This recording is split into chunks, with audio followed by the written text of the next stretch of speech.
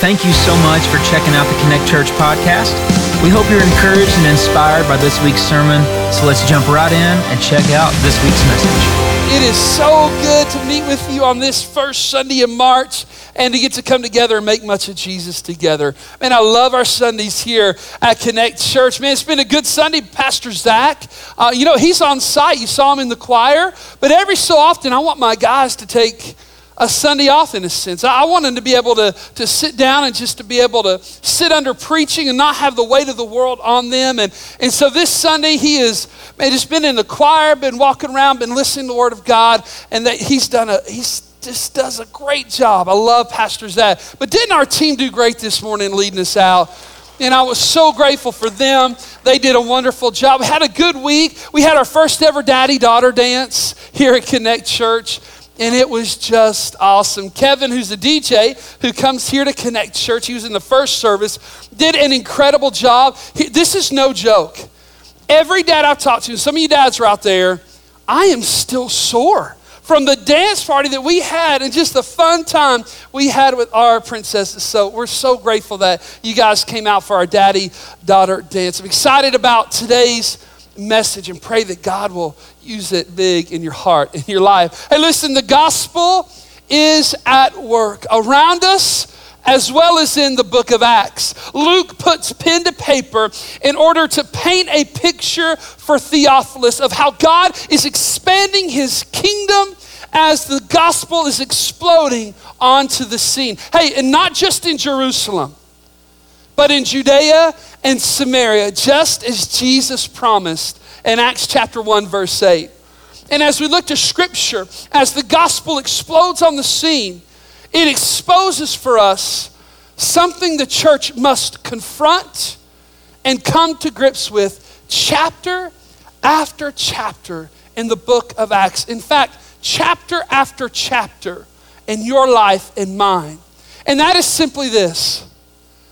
How do we make sense of things that just don't make sense?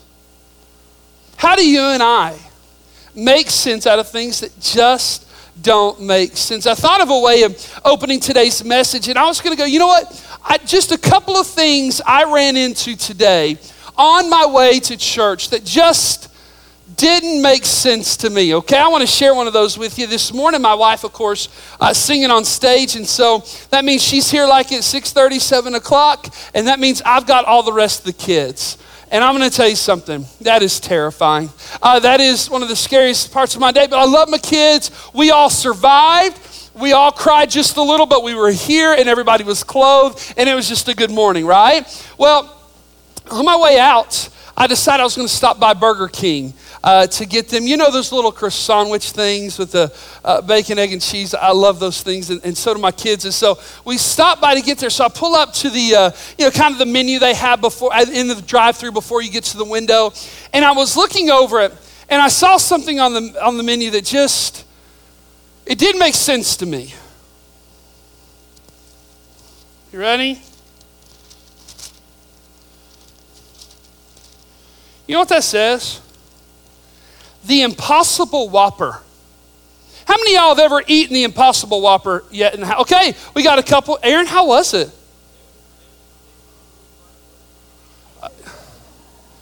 So everybody go get one right after service. That's great. You should be their spokes. Listen, and it said Impossible Burger, and it had no meat, right? Which in my opinion makes it impossible to be a burger. But anyway, it had absolutely no meat. And listen, I went and looked this thing up this morning before coming out here. Listen to what it's made of. Not Betsy. Here we go. You ready? It's made with soy protein, potato protein, coconut oil, sunflower oil, and ham. Now listen, I didn't say ham. I said him, okay? This is a molecule that they add to this Impossible Burger. And here's the description. You ready? That makes it look and bleed like real meat.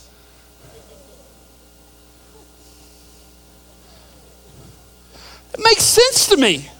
it sounds like it's more messy to go with the Impossible Whopper than the real Whopper that has a face, right? Like, it just doesn't make sense why Aaron, why did you buy this burger?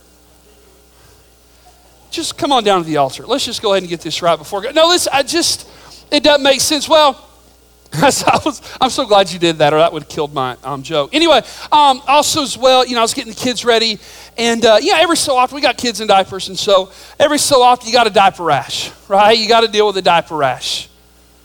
I dealt with one this morning. Reached into the drawer to grab some diaper rash cream, and here's what I found. Boudreaux's butt paste. I don't know Boudreaux, but my question is, could he not have come up with a better name than butt paste, right? Like, could he not have named this something like unicorn? I don't know what he could have named it, but man, all morning, I've been just looking at things that just don't make sense. And Boudreaux's butt paste to me doesn't make sense. So just in case my message is born, I'll just leave that there. Now listen, I could go on and on. Just for the few hours that I've been awake, of things that just don't make sense. And then I stop for a moment and I think of this. That the truth is sometimes life doesn't make a whole lot of sense. Things in life sometimes just don't make sense. Hey, what do you do when tragedy strikes for seemingly no reason? Hey, what do you do when it seems like evil men are allowed to continue their injustice against others? What do you do when you've been treated unfairly, unkind, when you're attacked because of your faith? I love Acts chapter 12 because this chapter answers for us, what do you do when nothing around you makes sense? Hey, what do you do when you feel the threat of a global pandemic on your back door? Just stuff that just doesn't make sense. Well, here's the first thing we find in Acts chapter 12. You ready? When life doesn't make sense, praying does. Now, I want to just tell you guys to remind you, you have a sermon note card in the back of the seats there with some blank space. And the reason why I do that is because I don't want to write down what's important for you. I want you to jot down what's important to you that you can stick in your Bible, your purse, in your pocket and take with you. But I'm going to tell you something. Today's message is one you want to take some notes. Hey, when life doesn't make sense, praying does. Now listen to me, for the believer, prayer is not a last line of defense. It is our greatest weapon when life doesn't make sense. And hey, catch me, church, even when it does make sense. Hear me, where prayer is focused, the power of God falls. And we see that here in Acts chapter 12. Take a look at verse 1. It says this, that it was about this time. Now remember, coming off of Acts chapter 11, we talked about the church that was growing in Antioch, the third largest city in the Roman Empire, but yet there was great ungodliness and rebellion against God. And anytime we see that, there's also a desperate need for the gospel. Well, it was around this time that King Herod had arrested some who belonged to the church, and the Bible says intending to persecute them. Now, I want us to talk about this, King Herod. This guy's been around a long time. Here's the problem. This name, King Herod, has really by this time evolved into a title. The king's real name in Acts chapter 12 is King Agrippa I.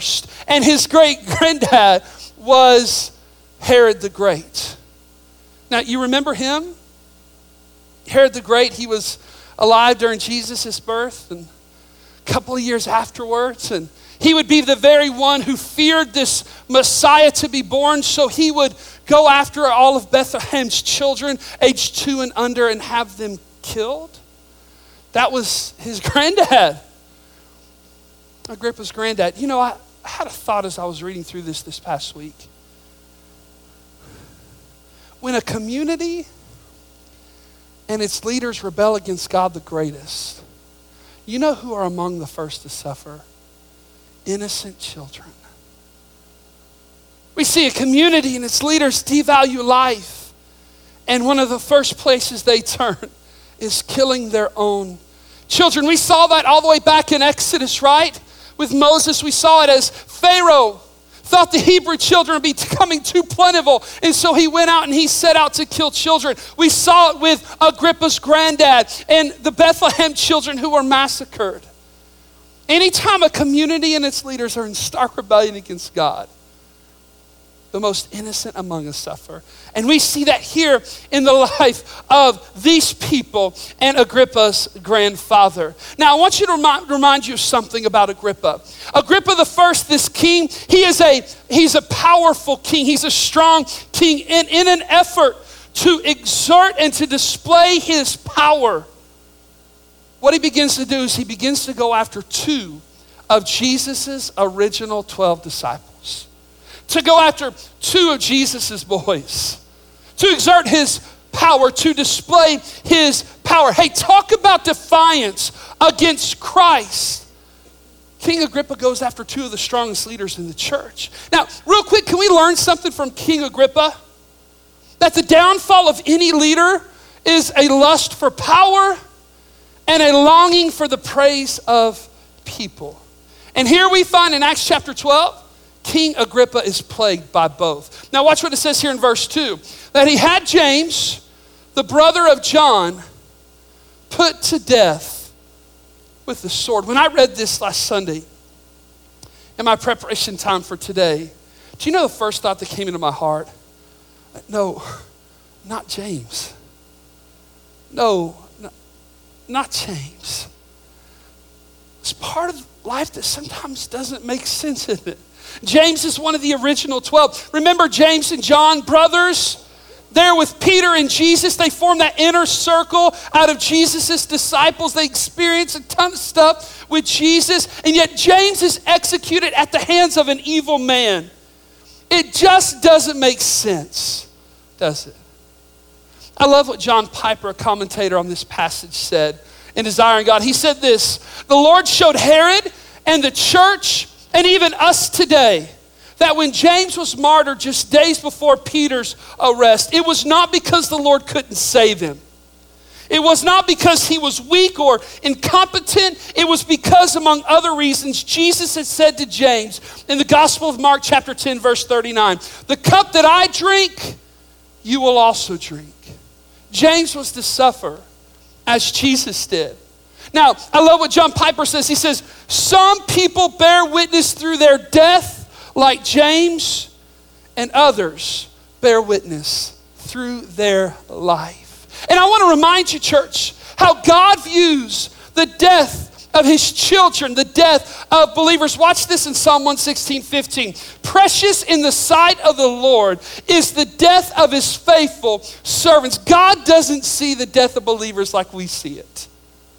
It is precious in his sight. And so this is better said in this context. Precious in the sight of the Lord is the death of James, even at the hands of an evil king. Well, this continues to play out in verse number 3, that when King Agrippa, when he saw that this was met with approval among the Jews, he proceeded to seize Peter also. Hey, listen, James is not enough. I'm going after the leader, he says, the applause of people. So this happened during the festival of unleavened bread. Now, what this means is that when Peter was arrested, he could not be executed right away like James. There were some feasts going on, and by Jewish law, nobody could be put to death. And so Peter is going to be arrested and imprisoned for many days until ultimately he is executed under Agrippa the first. It says this: after arresting him, he put him in prison, handing him over to be guarded. Now watch this, by 4 squads of 4 soldiers each. A little overkill, right? But Herod intended to bring him out for public trial after what the Bible says is Passover. Now watch this. So Peter was kept in prison, but the church was earnestly praying to God for him. I look at this passage, I go, 4 squads, 16 soldiers, a little overkill, but not really, because Agrippa had heard of Peter's other escape from prison and was determined not to let it happen on his watch. I can imagine the church, upon the news that now Peter is arrested, I can imagine them going, not Peter. What are we going to do as a church?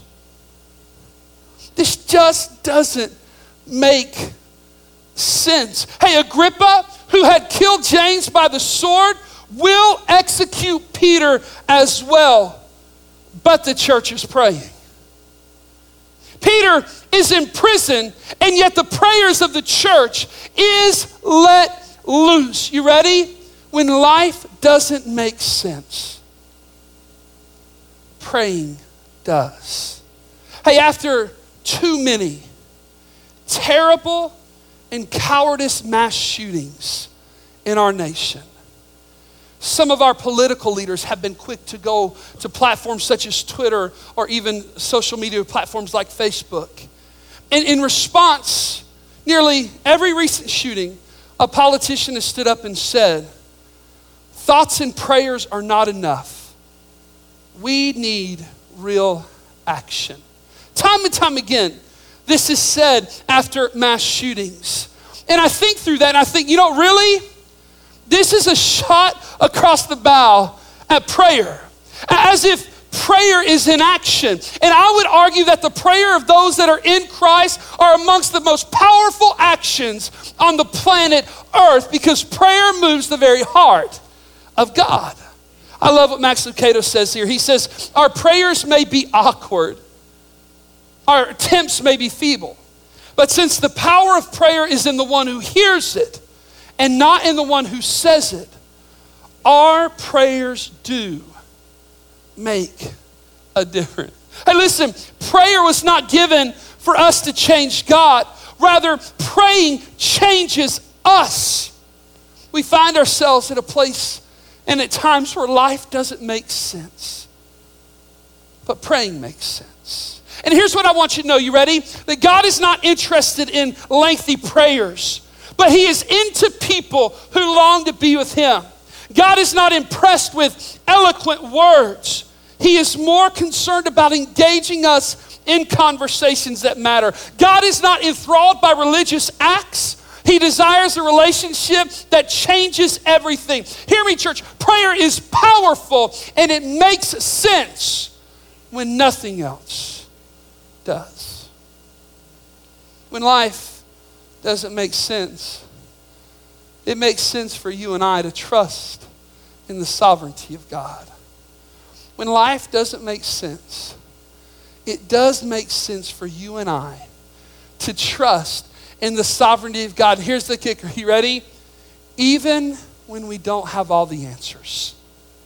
Even when we don't have all the answers. I love the word sovereignty. As defined, it is supreme power and authority. It means this, you ready? That there is nothing that lies outside the control of God. There is no one more powerful, nothing more wonderful than he is. It is the reality that his power and authority supersedes, rules over all other power and authority in creation.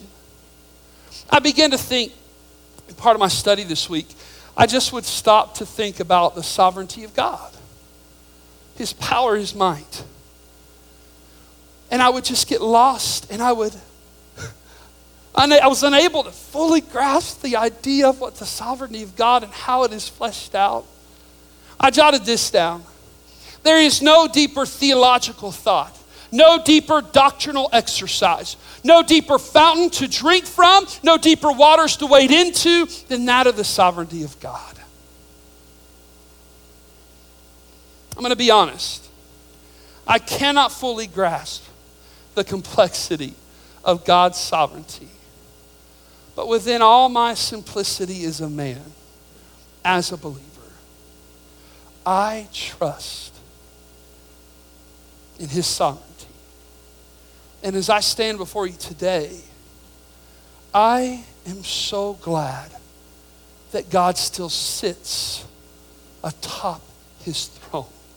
I love what Matt Chandler says. I love Matt Chandler, a great preacher. He says, God is far greater, far more eternal, far more sovereign, far more wonderful. Now watch this, than anything this world may take from you. Man, what a statement. Far more wonderful than anything this world can take from you. I think of James, the first apostle to give his life for Jesus. And you know what? as I stand here today, he knows that to be true. Don't believe the lie. James is not dead. He is very much alive. And he's living out this truth. Right now, I think back to Stephen just a few chapters ago, the very first Christian to be put to death for his faith in Jesus as the crowd stoned him. And you know what I begin to think? Man, he knows that this is very much true. As both James and Stephen on this day sit at the feet of Jesus. I watch this as the scripture continues to play out here in Acts chapter 12, verse 6. The night before Herod was to bring him to trial, Peter was sleeping between two soldiers, bound with two chains, and sentries stood guard at the entrance. Verse 7, suddenly an angel of the Lord appeared, and the light shone into the cell. And catch this, Peter's still sleeping. So much so that the angel had to strike Peter on the side and woke him up and said, quick, get up. The angel had said, and then the chains fell off Peter's wrist. Man, you read this and you go, what? What? The what, as my kids would say, what is going on here? Peter is sleeping, imprisoned in chains, shackled to soldiers on the heels of the successful execution of his friend and brother in Christ. And this guy is sleeping. Let me tell you something about the sovereignty of God. You ready? The sovereignty of God is the best sleep aid on the planet. Nothing is better than the sovereignty of God. No sleep aid is better. You ready? Finish this jingle. For the best night's sleep in the whole wide world, visit MyPillow.com. Y'all almost did. That was pretty good. You know what? Peter didn't even have a MyPillow. And that guy is asleep in between two guards. How do you go to sleep in a prison you've been unfairly confined to? How do you sleep the night before an execution which you didn't earn? How do you sleep when a dear friend was killed by a callous coward? How do you sleep in prison? The sovereignty of God. I sleep well, not because I have all the answers, but I sleep well because I trust the one who does. You know, I think of some of the sleep aids I've ever used. How many of y'all ever used NyQuil before? Right? Really the only time a preacher can drink alcohol and it'd be all right, right? Listen, how many of y'all have ever had Benadryl? Listen, NyQuil does pretty good, but I'm going to tell you something. When I put a Benadryl in my body, it is an elephant tranquilizer. I cannot stand to it. I just can't. I can't stay awake. And then I wake up the next day and guess what? I hate everybody, right? I don't want to be near people. I want to do church stuff. Man, Benadryl absolutely rocks my world. But here I find Peter sleeping. He doesn't have NyQuil. And there's no Benadryl. And he's not sleeping on a MyPillow. What is going on? I love this. Matt Chandler would further on say this. He would say, I'm convinced that if we have a God-sized, God-given courage, then we will be freed up to be the people of God, living out the mission of God, marked by the joy of God. I love that because you know what? We see this played out in Peter's life. This statement could be said in Peter's life and stated this way, even no matter where you lay your head. There's a courage given by God in Peter's story, and it's unbelievable. I love this writing of Luke, the book of Acts. 3 times it shares of Peter's arrest, and 3 times it shares of the triumph over those arrests by God. You know what it goes to show us, church? It goes to show us that God is in control of Peter's story. And you know what? It reminds us that God's in control of our story too. He's in control of your story and mine. You know, I love what one author wrote. He says this: I live under his heavens. The nations are under his authority. My destiny is under his direction. My past is under his grace. My future is under his control. My cares are under his wings. And my sin is under his blood. That's the difference the sovereignty of God makes. Let me ask you something. Do you have a favorite pillow at your house? You know, it's your sleeping pillow. Nobody else needs to sleep on. Nobody else needs to drool on. It's your pillow. Now, I got one of those pillows in my house, right? And it's important that I have it. I was in Israel just a few months ago. And listen, I didn't pack things in my suitcase because I needed my sleeping pillow in the bag to go with me to Israel so that I could sleep in those hotels and have a good night's rest. Well, I've asked some of our staff to provide some of their sleeping pillows. And here's what I have. Pastor David, our college young adult and our missions pastor, this is his sleeping pillow, maybe my my favorite here. Only Judy can judge me, right? He loves Judge Judy. And so anyway, this looks like his sleeping pillow. I love this pillow. This was given to Pastor Zach by his wife. And this is how he sleeps each night. It says, I'd agree with you, but we'd both be wrong. Like, let that take a minute to sink in, right? She wins the day there. And then here's maybe my favorite pillow of all, Pastor Justin, over our students and our groups. This is his pillow. It's a cat taco on top of a pork sandwich flying through space on a rocket, okay? And I don't know what kind of pillow you sleep on. This one's weird. But I thought I would share with you the pillow upon which I rest each night. And I try my best. It's not necessarily a physical pillow, although I do have one. Not this cool, but I have one. Charles Spurgeon, an incredible pastor generations ago, said this: the sovereignty of God is the pillow upon which the believer lays their head on at night. The sovereignty of God is the pillow upon which the believer lays their head on at night. And you know what? Even in my line of work, you see a lot of hard things, you hear a lot of hard things. Sometimes you just can't go home and cut it off. So you know what I find myself doing night in and night out? The minute my head hits the pillow, I'll be reminded that the very sovereignty of God is the pillow upon which I lay my head on each night. Now how is it? How is it that the sovereignty of God, you don't understand it fully, but how can it be so comforting? Because it is the knowledge and the comfort that God is on his throne and that nothing and no one can take him off. I love it said this way: has it ever occurred to you that nothing has ever occurred to God? That God is not caught off guard? That God is never surprised by anything? Therefore, he will never be in a position of being able or unable to work, to help, to save, and to accomplish his will through your life and my life. Hey, you ready? Even when life doesn't make sense, it makes sense to God. And that's how we sleep at night. I love what the psalmist said. Some of y'all need to write this down because you don't sleep good.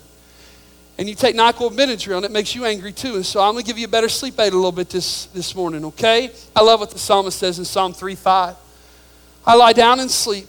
I wake again because the Lord sustains me. Look at Psalm chapter 4, verse 8. In peace I will lie down and sleep. For you alone, Lord, make me dwell in safety.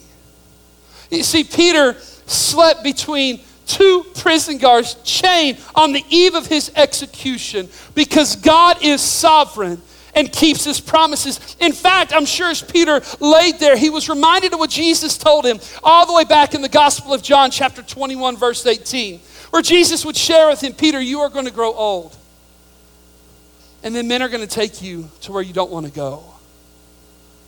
And you know what? Peter would grow old. Peter would be crucified upside down in a like way to the Lord, but in an unworthy way because he didn't even find it worthy to be crucified like Jesus. Peter slept because Jesus always keeps his promises. and because God is sovereign. You know what I love as this chapter ends?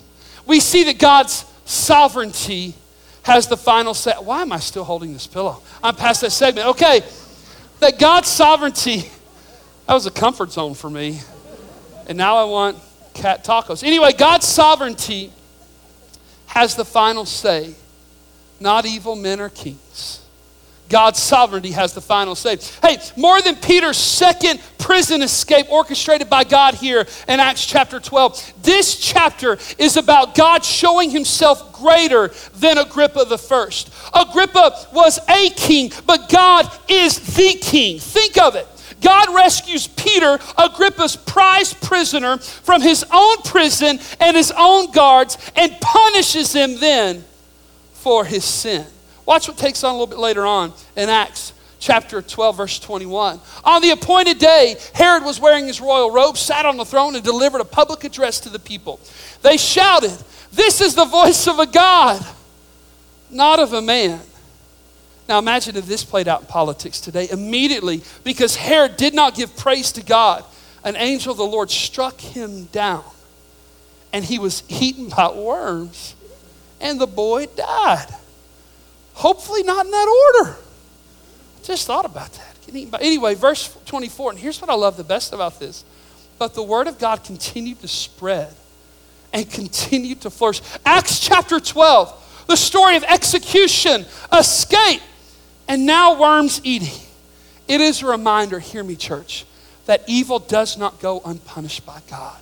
In this life or the next, justice will be had for those who engage in evil. For those who are unjust, for those who are unbridled in their evil acts, all evil will be punished. Justice will be had. And you know what? I love what Agrippa tried to do here. He tried to kill the messengers of the word of God, of the gospel. He tried to stop the gospel. And you know what? His death, his persecution served only as fertilizer to watch the gospel continue to grow and to flourish. You ready? You cannot, King Agrippa cannot stop the gospel. And guess what? You can't even hope to contain it. Why? Because the gospel is the good news of God's love for us through his son Jesus. And because that very same God, he is sovereign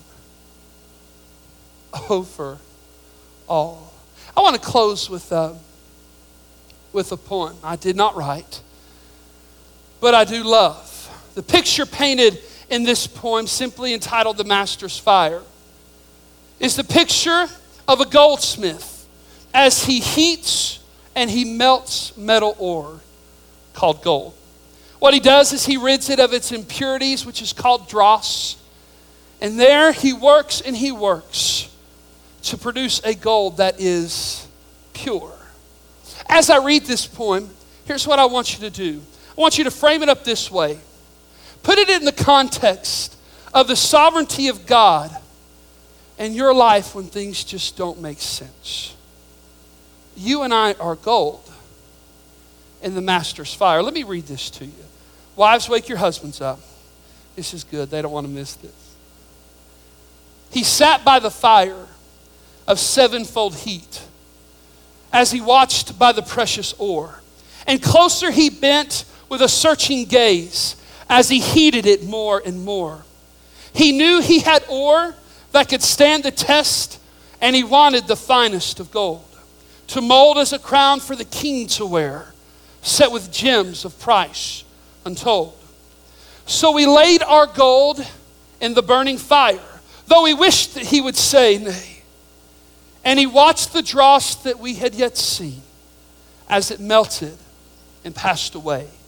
And the gold grew brighter and yet more bright, and our eyes were so dim with tears as we saw the fire, not the master's hand. We questioned with anxious fear. Yet our gold shone out with a richer glow as it mirrored a form above that bent o'er the fire, though unseen by us, with a look of infinite love. Can we think that it pleases his loving heart to cause a moment of pain? Oh, but no. He saw through this present cross the bliss of our eternal gain. So he waited there with a watchful eye, with a love as strong and sure, as his gold did not suffer a bit more heat than was needed to make it pure. And that's exactly how the sovereignty of God plays out in your life, in my life. Sometimes it doesn't make sense because all we can see is the fire and we lose sight of the master's hand. But we always trust the master's hand because in the end, he will not subject us to any more heat than is needed to make you and I more like Jesus. Never once when in the fire, when life doesn't make sense, never once does the master leave. Never once is his hand unable to save. He's always there for you and me. He's always there. He'll save the day. Every single time. And so what do we do when your life doesn't make sense? When the things around you just don't make sense, what are we to do? When nothing else makes sense, prayer does. We pray. We saw that in the church. We lost so much.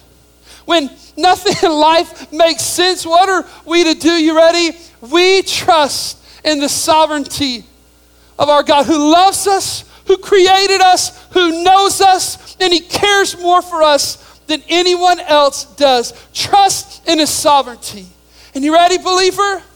Here's my challenge for you this morning. Sleep well tonight. Sleep well. For you are in the hands of a sovereign God who in Genesis chapter 50 verse 20 reminds us that even though the enemy may mean it for evil, that God can work it for our good. That you are in the hands of a sovereign God. That in all things God works for the good of those who love him. Those who have been called according to his purpose. And so my challenge this morning is a little unique. To every believer, sleep good tonight. Sleep good. If you're here and you don't have a relationship with Jesus, I want you to hear me. The Bible is clear. You are either Peter, who is in Christ, or you are Agrippa, who is not in Christ. In the conversation of the sovereignty of God, for Agrippa, he was slain by the sovereignty of God because of sin, yet Peter was saved. And it's the perfect picture of the invitation of the gospel for you today. That you don't have to be slayed by your sin, but that you could be saved by the Savior who is sovereign above all. Hey, believer, what's keeping you up at night? What's robbing you of sleep? What's robbing you of joy? What sin is it that's entered the picture? What attitude? What fear has raised up? You know what? Coronavirus is pretty scary, but there's other things that keep you up at night more. What is it? Why not today? Why not talk with him? Give it to him. Why not trust him with it? And why not sleep well tonight? Let's pray together, Ken. Thank you again for checking out our podcast. Be sure to subscribe so you can stay up to date on our services. If you'd like to give to support our ministry, you can do that at our website. That's connectchurchpf.com. Hope you enjoyed and have a great week.